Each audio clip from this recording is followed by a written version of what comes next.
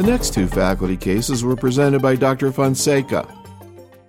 So this is a 63-year-old male who presented to us with very aggressive myeloma initially because of the plasmacytosis she presented and the disease that was causing a nerve palsy. And initially, no lytic lesions were identified, which of course, in my mind is something I always take as worrisome because occasionally we might see this extensive disease and no lytic bone lesions in some of the more aggressive variants of the disease. And we had a chance to actually participate early on in the care of this patient, but without having all of the information from the get-go, I had the concern that this patient actually would be a high-risk patient. What about the use of bortezomib, particularly with your seeing him as high risk, and the issue of the nerve palsy, the 6 nerve palsy that the patient had? It looks like most people that really doesn't faze them and they would still use bortezomib. Do we know anything about using bortezomib in patients with cranial nerve palsies? I don't think we do, but part of the issue was, I guess, rapid cytoreduction. So it's interesting. I have not seen actually toxicity with regards to development of nerve palsies. I presume they are possible or maybe even have been reported, but it's not a common thing. But I think most people felt, as the way I'm reading the survey, that they had to quickly control the disease, and they probably went with bortezomib in this particular patient for that reason alone. The patient received 1 cycle of therapy elsewhere and then comes to see us. So we're the second oncology team. And he did have a very dramatic response to the first cycle of treatment. So we didn't have the opportunity of doing the genetic testing. There were not enough plasma cells. We tried, but there were not enough plasma cells to actually do the genetic study. So despite that, we have assumed since that without the specifics that he probably had a more high-risk variant of myeloma. Okay, so the patient got 1 cycle of bortezomib dexamethasone from someone else, then came to you. What did you do?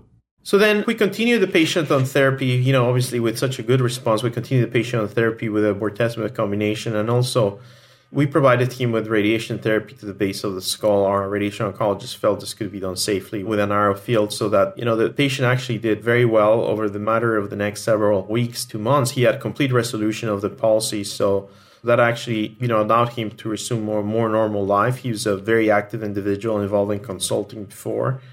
And then he goes on to complete 6 cycles of bortezomib dexamethasone treatment. So I guess we presented that to the survey respondents and said, what would you do? Almost all the investigators would send the patient for transplant. Most of the docs in practice, what actually did you do? Yes, so we actually offered, because of the young age of the patient and the lack of added information, we did offer him an autologous stem cell transplant, which he actually completed quite successfully and had no major problems with toxicity. What's his current situation? So actually the patient did very well. Post that stem cell transplant, he had a complete response and he actually did very well. In this particular instance, he was actually not placed on maintenance treatment. He was being monitored.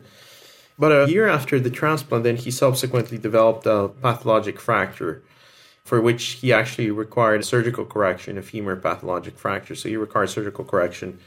And since then, he has been placed on lenalidomide maintenance. I think so far seems to be quite reasonably well controlled.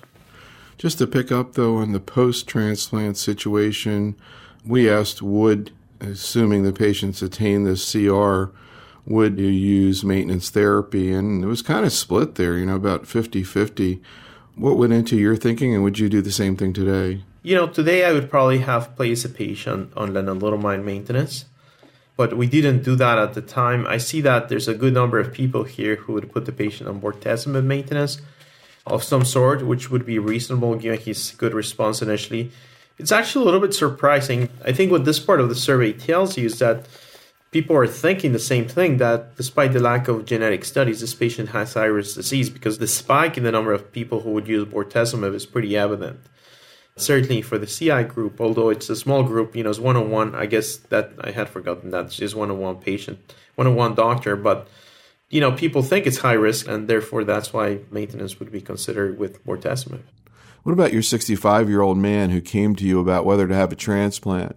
So this is a 65-year-old man. He's been treated by the local oncologist, and he receives propylene as induction therapy for his myeloma. And this is a patient who really comes to us after 3 cycles for a second opinion, but the primary reason for the consultation was for consideration of an autologous stem cell transplant. And now this is occurring at the time when I think we have the first set of reports coming out from the French that suggests that the response in the pre-transplant period, in fact, does matter for the post-transplant results in patients.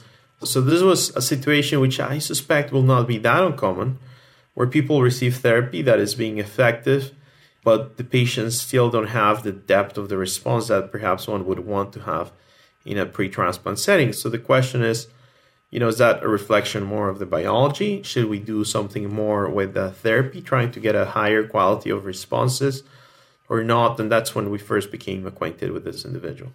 So what were the options that you were thinking about at that point? Well, it turns out that this person was very, very active and actually has been not very keen on going to the stem cell transplant. So we said, well, we can do one of several things. We can go ahead and just continue with the RD. There is some good data, particularly from Rubin and Zvisky, saying that if you continue patients over the long term, the quality of the responses will keep going up. So I guess that was one of the possibilities. The patient could be treated also with a combination such as RVD, and I think the presumption would be that the bortezomib will add on our ability to induce a better quality of the response or try to push him towards the stem cell transplant. Again, with the caveat that this patient is actually not very keen on moving to stem cell transplant. And the comment that is on top of all of these considerations, again, is that if one is to consider the LEN over a longer period of time, there is an issue of what time should one consider the collection of the stem cells. And I guess when we asked the respondents, the most common thought was to add in bortezomib and I guess go to RVD for several cycles and then go to transplant. What actually happened? Well, so, this patient, we had a long discussion and the patient was actually switched to the RVD combination. And he did have a, very good response and the stem cells were harvested. The patient, obviously, now being exposed to the bortezomib, had an issue which was actually the peripheral neuropathy. So that became a problem with the patient because, despite his good response, now he had peripheral neuropathy. And then we went on and we collected the stem cells, but the patient at this point declines to go on the high-dose melphalan. He's, again, very active, has a great life, feels good, actually was not symptomatic at this point with the exception now of the peripheral neuropathy.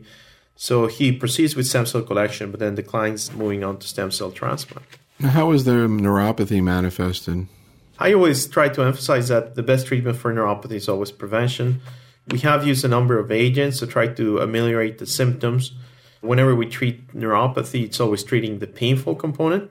You cannot treat the sensory component. And I think that's an important point.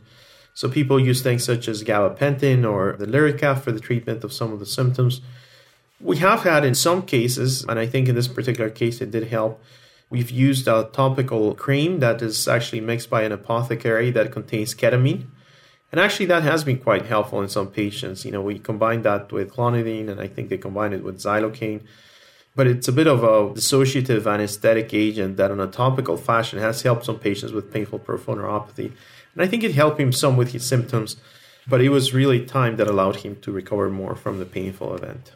So what was the next step then? So patient collected stem cells, and based on the fact that he was responding to LEN and that he did not want to go to stem cell transplant, we actually went back to the original treatment. So we put him back on chronic LEN treatment and he continues to do well and is recovering from his peripheral neuropathy. Any other comments about his case? No, I think he poses a unique challenge now, which is a young individual who doesn't want to go through stem cell transplant, who's aware of the literature and realizes that LEN is a reasonable option, which makes really our discussion the more challenging. And, he's a very smart person and I think we're doing fine, but it's probably something more and more we're going to see where patients are going to question whether, even in the younger crowd, whether everyone should go through the stem cell transplant as frontline therapy. I do say that even as a non-transplanter, I think transplant still is a key option for patients with myeloma. But sometimes, as was the case in this particular individual, we opted not to do that.